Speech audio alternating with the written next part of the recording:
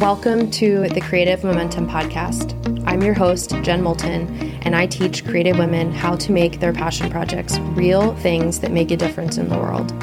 If you're ready to stop letting your self-doubt hold you back and start doing the work, you are in the right place. Let's get into today's episode.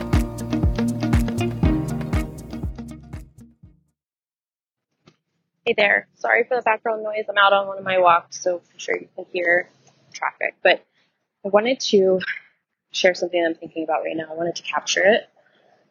So I hear from a lot of creatives, and I think actually probably humans just think this in general, that they just need more time. Like if I just had more time, then I would be able to create what I'm thinking about.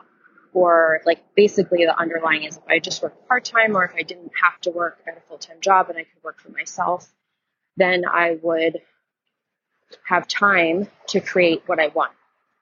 And I want you to know that that is not true.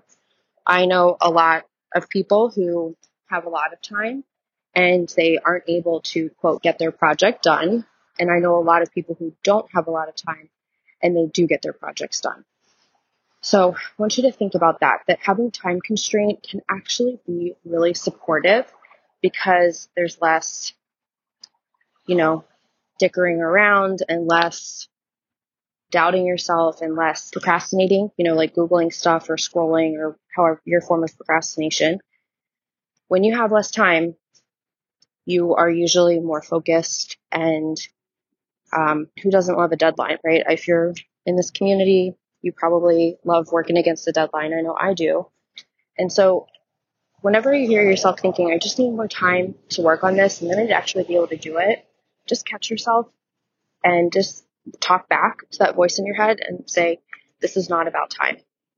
You don't need to blame yourself and say like what this means about me and that means I can't do this. Don't go down that road either. Just talk back and say, this isn't about time.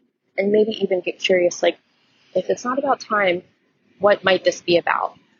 What's going into this that's causing me to think that if I just had more time, what else might it be that's contributing to this? What am I telling myself? What do I believe about myself, etc.?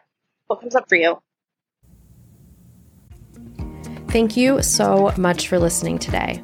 If you want to learn my method for how to make your passion project idea a real thing, head over to www.jenmoulton.com/passion project and sign up to get the Creative Momentum Workbook so you can learn how to plan your passion project in 7 easy steps.